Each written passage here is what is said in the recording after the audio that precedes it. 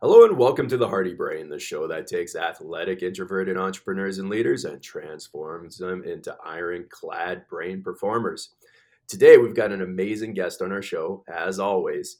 She is a mother of four, the owner and founder of Hope Wellness Clinic, and a functional neurology practitioner and chiropractor. Welcome to the show, Dr. Allison Knelsen. How are you doing today?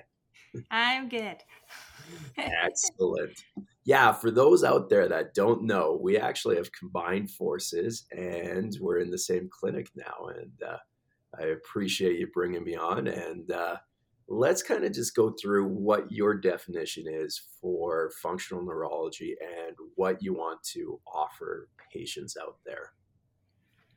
Yeah, usually the way I describe it to patients, which is maybe a bit of a layperson description, but Mhm.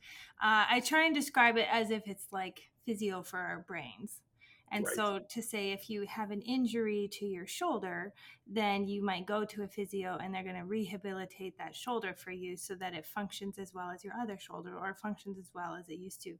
And so what we're trying to do is figure out if there's areas of the person's brain that aren't functioning the way that they should be or they used to be, and then seeing if there's exercises or treatments or therapies we can give them that help rehabilitate that part of their brain to work functionally again. Right. Now, so many people go into the profession that obviously has kind of helped them along the way as well. Mm-hmm. What took you into functional neurology? Oh, that's a very good question.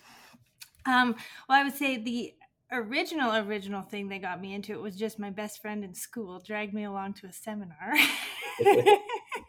She's still my best friend. Right. So she dragged me along to a seminar, and I went to one seminar and I was sold. It like finally school made sense to me because it was kind of, I would say, chiropractic was kind of taught from a dogmatic perspective.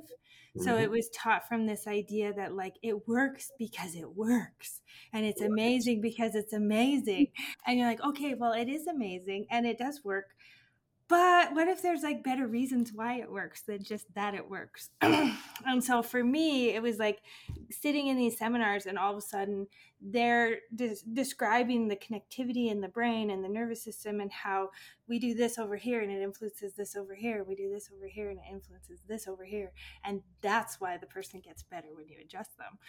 And that Right. was like, okay, I need this in my life. But then on top of it, I had a close family member who actually, during that time, developed a chronic pain condition. Oh, okay. And so then their severity of their pain and watching them lose function and their ability to cope with life. And then they actually came down to my school, and some of the functional neurology docs that worked in the area worked with her to try and help her get better. And so then it kind of took on a whole new life for me of the practicality of it, the need for it. I would say shortly after that, I came home for Christmas, and my brother was playing hockey at the time, and he falls, smashes his teeth off the ice, and doesn't Wow. himself. He had been concussion protocoled through hockey at the Mhm. time. He was going to Nate at the time, and he passed everything. So they said, "Oh, you're fine. It's nothing." So I check him out with all this stuff that I've been learning, and I'm like, "Oh my goodness gracious, you have a concussion." So then he ends up like not realizing that if he had any symptoms at all, he was supposed to say so.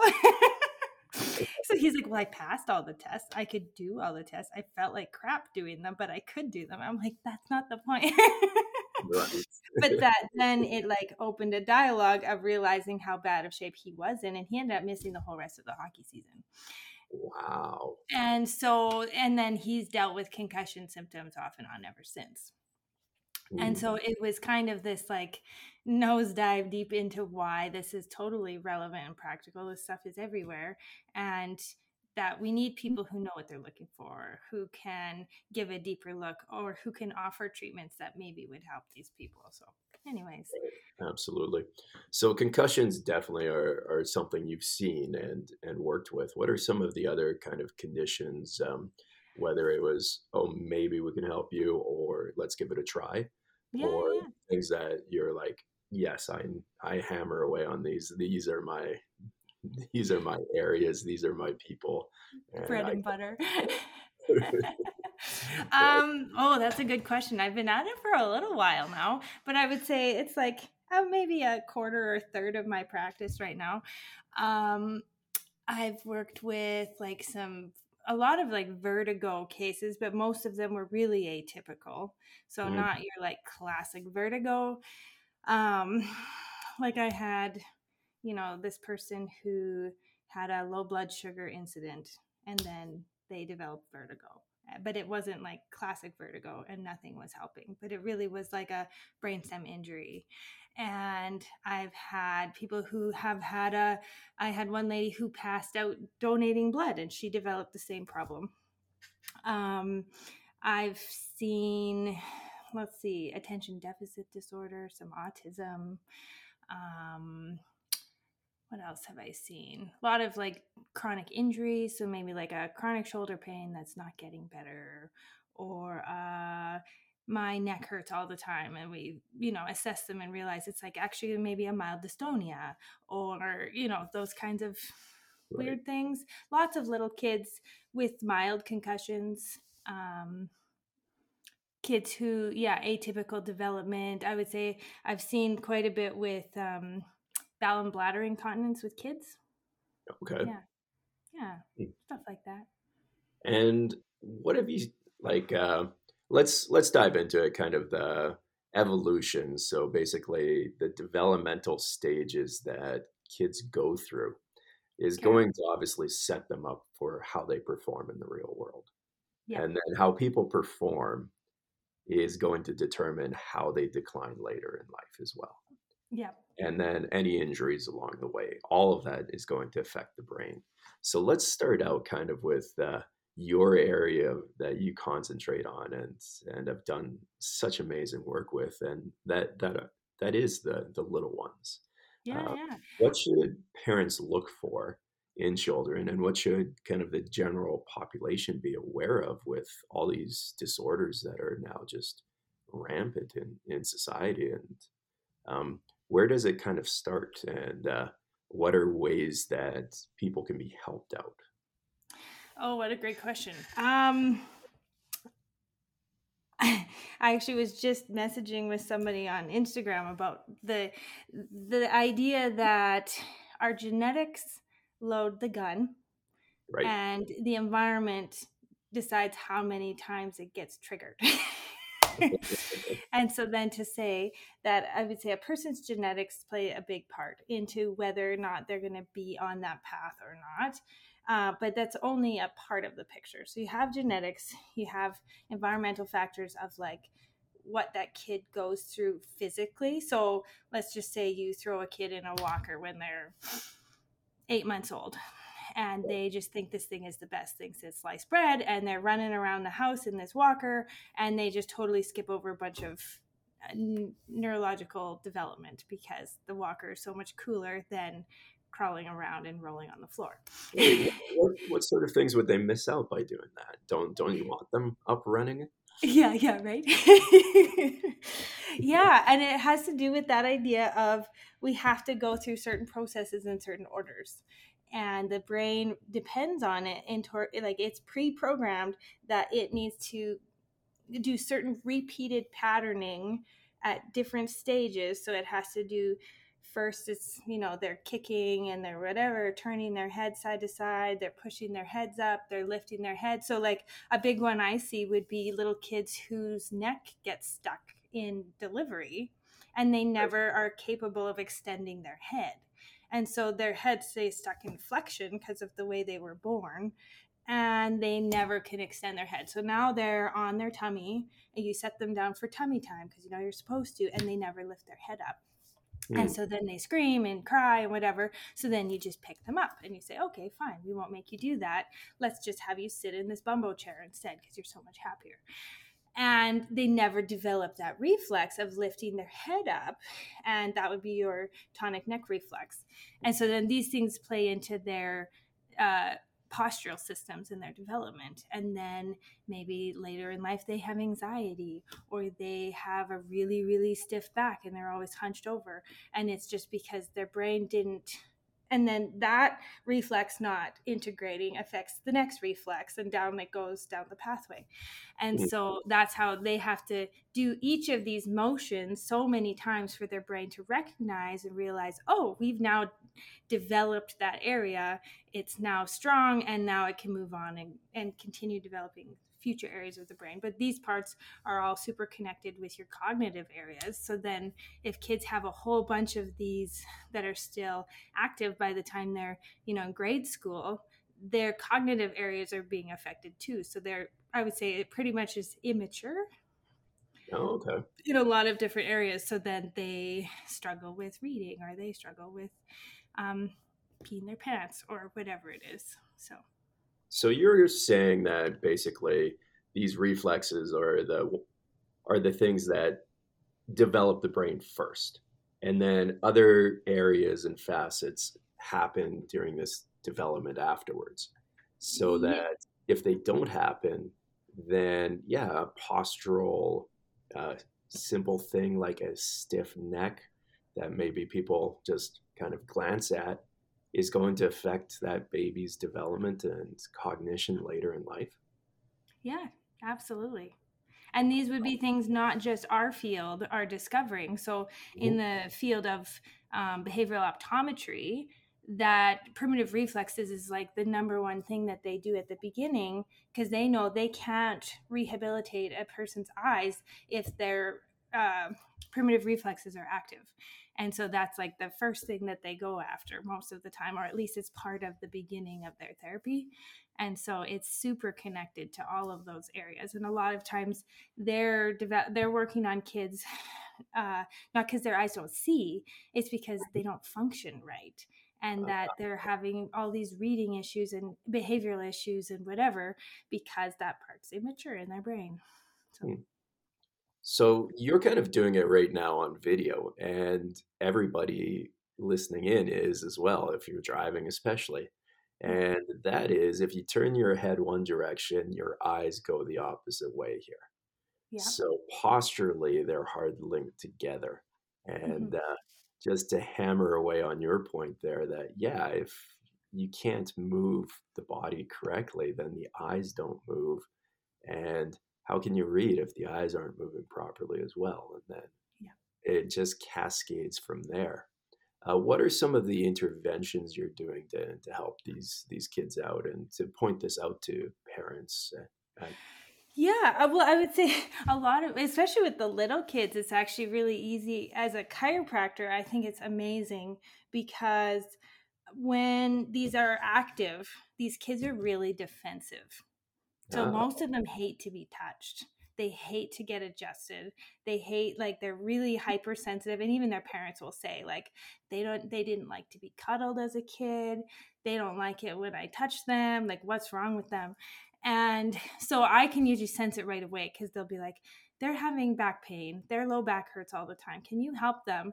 And I go to do it, and this 8-year-old kid is crying on the table and freaking out. What are you doing to me?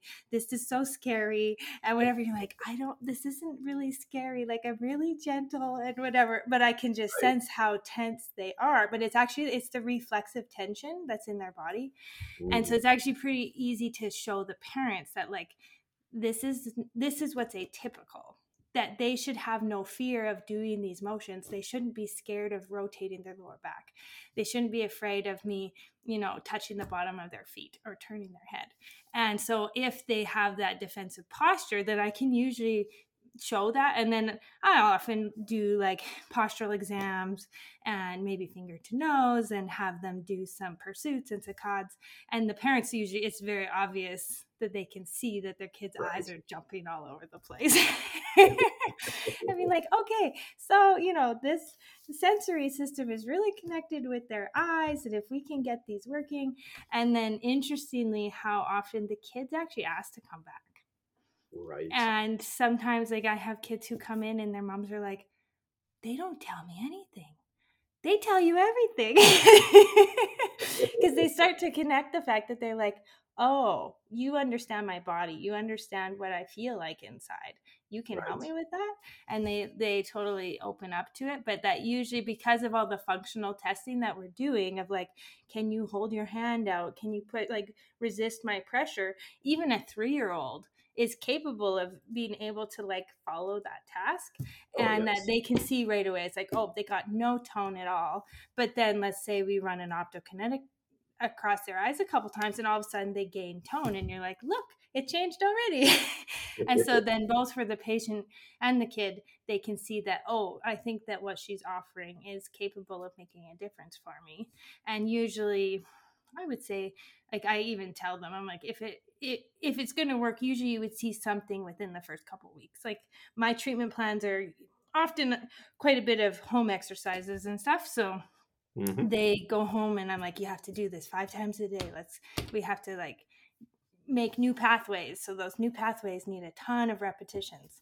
And so if they're willing to do it, which is usually the hardest part, then they start to notice some changes. So yeah, it's Right. pretty cool. But I think the magic that you're giving people here is that you're able to show them, Yeah. and then they realize it right there in real time that, Yeah. yeah, a change is happening in the nervous system in split seconds. Yeah.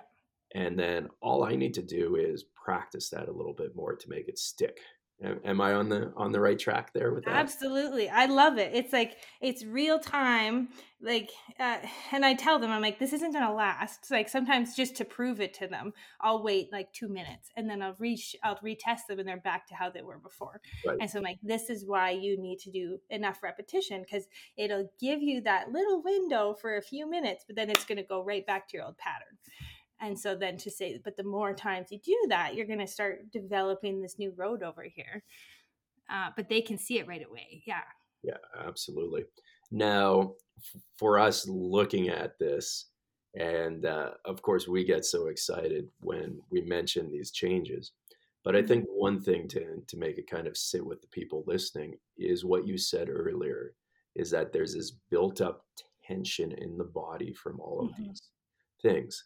And well, built up tension turns later into built up moods, irritability, Totally. in Yes. your children. So, kind of walk us through basically how you can have this, well, quote unquote, like demon child Yeah. and release this tension, get the nervous system to fire up in the correct way, and how that changes their behavior. Yeah. Well, I would say it has to do with the connectivity between those deep areas of their brain. So saying that the usually what ends up being immature in the end is their frontal lobes, and they usually have some weak connections between their temporal lobes and their parietal lobes and stuff. Mhm. And that those are the areas that fire down to inhibit their amygdala. And their amygdala would be your like instinctive part of your brain. So, saying you have this newborn baby, that's literally all they have to work with. Or you have, Right. an animal or whatever, that's the part of their brain that everything fires out of that part of their brain. I'm scared, I'm hungry. They have no ability to like wait, to be like, Uh, oh, mom says she's going to feed me in an hour. I can wait. Right. But as, the frontal lobes develop, then you should be able to reason with yourself, and right. you should be able to be like, well, I feel this way, however I know this, so I can talk myself down. And these kids a lot of times would lose that ability. So saying when something stressful happens or something triggers them off. So like one of the common ones we look at would be like the moral reflex. So that would be the startle reflex. And I see this in Uh, adults all the time. I don't even test it anymore because they get so angry when you test it. I'm like, it's not worth me like pissing off the patient in my clinic when I can just ask a simple question. And I just ask them like, what happens to you if someone startles you? And that they'll, most people are like, oh, I don't know, nothing. And then the people right away, they're like, oh, I hate it. Like, it just ruins my day. And so if someone has an active moral reflex and you slam a door when they don't see it, or a loud noise happens, or someone jumps out at them, they will scream, they will extend their arms and legs, and they will get a full adrenaline rush. And that this could last for like the whole day. Sometimes it'll be, a brief 5-minute thing and then it comes back down. But usually what they'll say is, people love to scare me because of how I react. And so then I know it's there, especially when they have other things going on too. But that, like, I see it all the time in practice because I have a drop piece. So our tables have a drop, and that there's the odd grown up who they'll every time the drop piece goes. I've even had one lady one time, and she would scream every single time, and no matter how much I tried to like warn her, okay, I'm gonna drop the drop piece, it was like loud enough the whole office could hear. But what I notice a lot with the kids is I'll be adjusting their mom, and every single time the drop piece drops, they go and then they sit there and then they start to cry. And Ah, I'll warn them. I'll be like, it's okay. I'm going to drop the drop piece now. Don't be scared. And they can't help it. They do it anyways. So saying, right. even though they know I'm going to do it and I'm having them watch me do it, they still, and then they cry. And so then those are kids too that I'll be like, do they have other things going on? We can work on that. So if that's just one example of something. Yeah. Now, you walk us through this so gently that, yeah, these little kids have kind of this thought process going on with them. But Yeah. that's mainly to explain it to adults. Yeah. Basically, with children, you just see an amazing, huge tantrum, right? Yeah. Yeah. Exactly. Like, this is the kid that's throwing things in the supermarket, that's Oh, yeah. Yeah.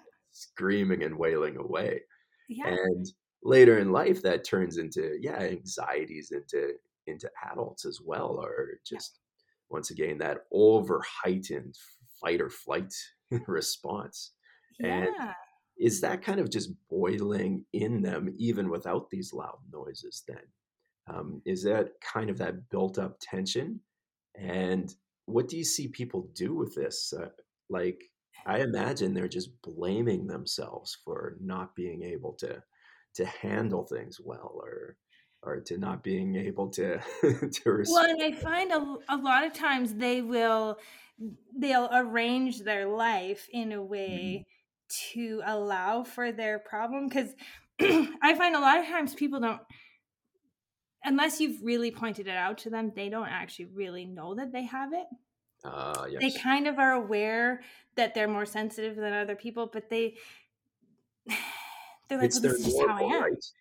Yeah, Yeah, it's just who I it's am. their So just normal. get over it. And so they think, so I don't know if anyone's ever heard of the term misophonia. So this would be one of the sensory processing issues, and it would have to do with that sensitivity to the sound of chewing. Okay. And so this is a really common one that causes this extreme anger response in people. With misophonia, they get really angry with the sound of people chewing. And so these people will be like, I can't stand going to a restaurant. Or like the common one will be like, well, when I'm sitting at home late at night watching TV and my spouse is sitting beside me eating chips, and I just want to strangle them. And you're like, ooh, a little harsh, I think. They're just eating chips. And that people who have it, they pretty much like repeatedly have this same, like, they're so angry they want to rage. But that sometimes, so I'll say my husband has this problem. So I know firsthand. And that he would say as a kid he had to eat in a separate room from his siblings Whoa. because they would drive him absolutely, and that for him it was the worst if he was tired. So first thing in the morning or late in the evening, that it was like the coping mechanism just wasn't there anymore. He couldn't process that information. Therefore, the only thing they feel is rage. And so then it's like, my option is I can rage. So this does happen all the time for a lot of these families, is that they'll bring their kid in because they're like, all the time on their Right. siblings, or they're always like, I had one kid who just the sound of their sibling talking would make them rage, and the mom was like, what do I do? Like, like he hates her. He's like, I don't think he hates her, but he can't stand being around her because he can't stand the sound of her voice. And that it makes them, but that because they can't have that top down inhibition, they can't be like, I like you, therefore I'm going to not rage on you. So I'm going to leave myself. Like some of them are able to do that as adults, to be like, Right. I'll just leave the room so I don't ruin this relationship. But a lot of them, it's like if they're tired, that processing shuts down. They just freak out. Wow. And so this can happen with any of those sensory triggers once they have them. So to say it could be sound, it could be too many lights, it could, and that these things, I would say this is what kind of creeps back up when people have concussions. So then to say the concussion kind of injures the same part of their brain. Right. And now they can't process all this information again. So now it's these lights and these sounds and these motions. And like some people, you put an optokinetic tape past them and they just melt down and they're laying on the floor crying because it's like so overwhelming to their brain to see these lines moving. And you're like, how do you drive in a car? Like, this is so basic. Right. Um, Yeah. So you mentioned optokinetics a couple of times here, and a lot of people maybe don't know what that is, and then when it's explained, probably don't realize why it would be such an impact on their lives. Can you kind of walk us through that one then? yeah, so the optokinetics would be like if something is moving past you. So let's say Mhm. you're driving in a car and there's posts on the side of the road that they're coming and your eyes see them coming and then you jump ahead to the next one and then the next one's coming and you jump ahead to the next one. And so anytime there's like a movement, so some people might get an optokinetic thing from uh, pushing a cart in a grocery store, and so they're Oh, walking past the shelves and all these items are catching their eye and then moving past and moving past and moving past. And if their brain can't process that, they become unglued right. or Now, they do shut you down. think that that physical difficulty processing moving objects gets labeled in the realm of mental health then? Oh, that's a good question. I guess I haven't thought about that, but I would say there's definitely a strong possibility that those two could be connected. I don't know. Do you have any insight into that? I know you've done a lot of research into mental health. I think you don't know until you actually run the test on them. But if Right. people are saying that, yeah, busy public places set me off, my Hmm. brain automatically goes, there's a sensory processing issue going on. Right. Yeah. Yeah. And it doesn't matter what caused it. Let's Hmm. try to see if that's actually a physical thing going on in the brain with them. And that kind of uh, marriage between mental health and brain health and that connection is what I really think needs to be drawn forward, is that yeah, we know kind of the results we get with the current level of care that's out there and the amazing people providing it. um, but if you provide them with another tool and referral that's going to work on the physical side, I their results shoot through the roof as well. And more importantly, that person's able to function and live a better life. And Yeah.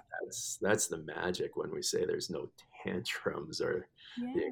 anxiety goes down, or that built up tension you see in people, or that anger, Yeah. and you see it basically just instantaneously kind of melt, Yeah. is amazing. And people observe this all the time. And you know when you walk into a place and somebody's got built up tension and anger. Yeah. You can physically Uh-huh. see You it. sure do. And I think it's important that we let people know that yeah, your observation skills on all of this, even if you don't know what's the underlying mechanisms behind it, or the neurology of it, is you do actually observe and notice an issue and problem. It's finding the people like yourself who can hopefully make a difference with them. Hmm. And And yourself too. That's why it's so fun, right? absolutely, yeah. Now, you've also had a load of experiences from the developmental age as well. You're a mother of four, correct? Yes. I So get what to sort see of it things have, firsthand every day. so what sort of things have you noticed with your kids then? And because each one's got to be so special and unique themselves. And then, of course, there's the age dynamics between them. Uh, what have you noticed, and how has some of these therapies helped you as a busy mother and entrepreneur? That's such a good question. I would say I loved taking the courses on the neurodevelopmental stuff because it actually explained so much about myself Hmm. and my husband to be like, oh, I have these quirks and he has these quirks, and no wonder we fight about this. And then to see our kids and to say, like, well, these ones have these strengths and these ones have these weaknesses, and that it's kind of a continuum. So, like, no one develops perfectly. No. So everyone usually has some areas that they're stronger and some areas that they're weaker. And that I tell people, because like their kids will get diagnosed with attention deficit disorder or something, and then they come in like, what do I do? And I tell them, like, well, as long as they can function in society, they'll be fine. The Right. diagnosis doesn't matter. Like, I hate the diagnoses actually, and I wish that none of us had them. And if we just said, well, these are my strengths and these are my weaknesses. And so if you can get to the point of being able to identify the areas. So my son had struggled a lot with focus and attention, like attention deficit behaviors, but Hmm. I was like, he's a mirror of me. And so I was able to like remember back to the things I struggled with at his age, and then take all this information I had learned and be like, okay, we just have to compartmentalize his life for him. He doesn't know how to do that. And so Right. let's give him strategies, let's give him structure. And that the more we do that, then he succeeds better, if that makes Hmm. sense. So to me, it's a really helpful way of being able to help my kids thrive in life and not feel like they're broken over here because my teacher got mad at me because I just sit and stare at the wall all day and I don't do my assignments or whatever. And that instead it's like, well, these are just things that you struggle with. And these are uh, tools that you can use to get better at it. Right. So yes, you've noticed all these things with your son then, and obviously you've worked a bit with him too in the clinic, and he still kind of has these little nuances of Mm-hmm. things that irritate him. So let's look at that. Usually, kids that do have these tendencies that, Mm-hmm. well, things set them off. Mm-hmm. Other kids eventually find that hilarious to poke the bear and to get these kids to just go berserk. And I saw that when I was teaching behavioral students big time. Yeah. But how much of an impact do you think could possibly be made to help these kids that get bullied if we decrease some of these impulses and drives that set them off? Oh, I think it's huge. And I think they deep down, they want it. Like they know that these things aren't normal and they don't want to get picked on. But it's like I said with the whole slamming door thing, like it's reflexive. They have no control over it. Right. And so, yeah, I think it's huge. And like you say, it plays into like future anxiety. Like I would say most of the time when I see people who have been on that path for their whole life and they come in and they're an adult, that it's anxiety usually is the title they give it. Right. They say I have anxiety. But then as you like drive deeper into it to be like, well, what are the causes of and whatever, and that so often that like as we're testing their nervous system, I'm like, oh, your nervous system's just hot. Or like you say, internal tension. And so it's like no wonder you feel anxious about everything, because most people, it's like you can just sit down and process what happened or what's going to happen or this situation, be like, okay, I can talk myself through this and know not to freak out. And they just don't have that ability. And so to Right. give them those tools, and sometimes it's giving them breathing exercises, but a lot of times it's giving them these full primitive reflex exercises or maybe some eye exercises and things that they can do at home, but sometimes it's like, do this in the moment and it will Right. calm you back down again and you can like go on with your day. So now, would you name these drivers and things, tension and everything else, stress? Or would you say that there's also another level of stress that's going to impact this system? I think it is a stress. So it's like, so we all deal with stress all the time, but it's like this is its own stress. And so Right. then they could be living in a stress-free environment and still being stressed or feeling stressed because of this constantly barraging them and affecting their ability to interact in these different scenarios. So then I think, yeah, they feel more stress on a regular basis than the average person would. So Right. then you go back into the whole mental health thing, and it's like, oh, well, maybe this could help. It's like we're not curing your depression, but we're maybe helping you feel better. Or, like the reason why you're feeling so low all the time is just that you're not coping. Right. And everything's stressful. And every time I go to work, this happens. And every time this person talks to me, they laugh at me. And you know what I mean? So, yeah, Mm, I don't know. I think it definitely plays a part in helping people live a higher quality of life. Yeah. right. So just immersion by itself is probably not a good idea for most people, correct? Right. Yeah, just do it more and more and you'll get better. Yeah, right. Oh, I know. No. Like, isn't that just training the system to be overactive even more and more? Totally. It's like we have to do the things that calm it down. And that's once again, like when I'm testing people in the office and I scrape their foot and they want to kick me in the face and they're like, and you're like, okay, that's not normal.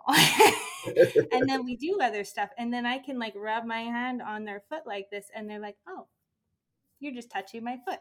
I'm like, that is how we want you to interact with life. Right.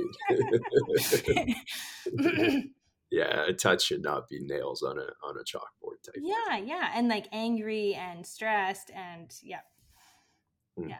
Wow, this has so many implications. So, what is your vision now with the center you've set up, and where do you want to take things?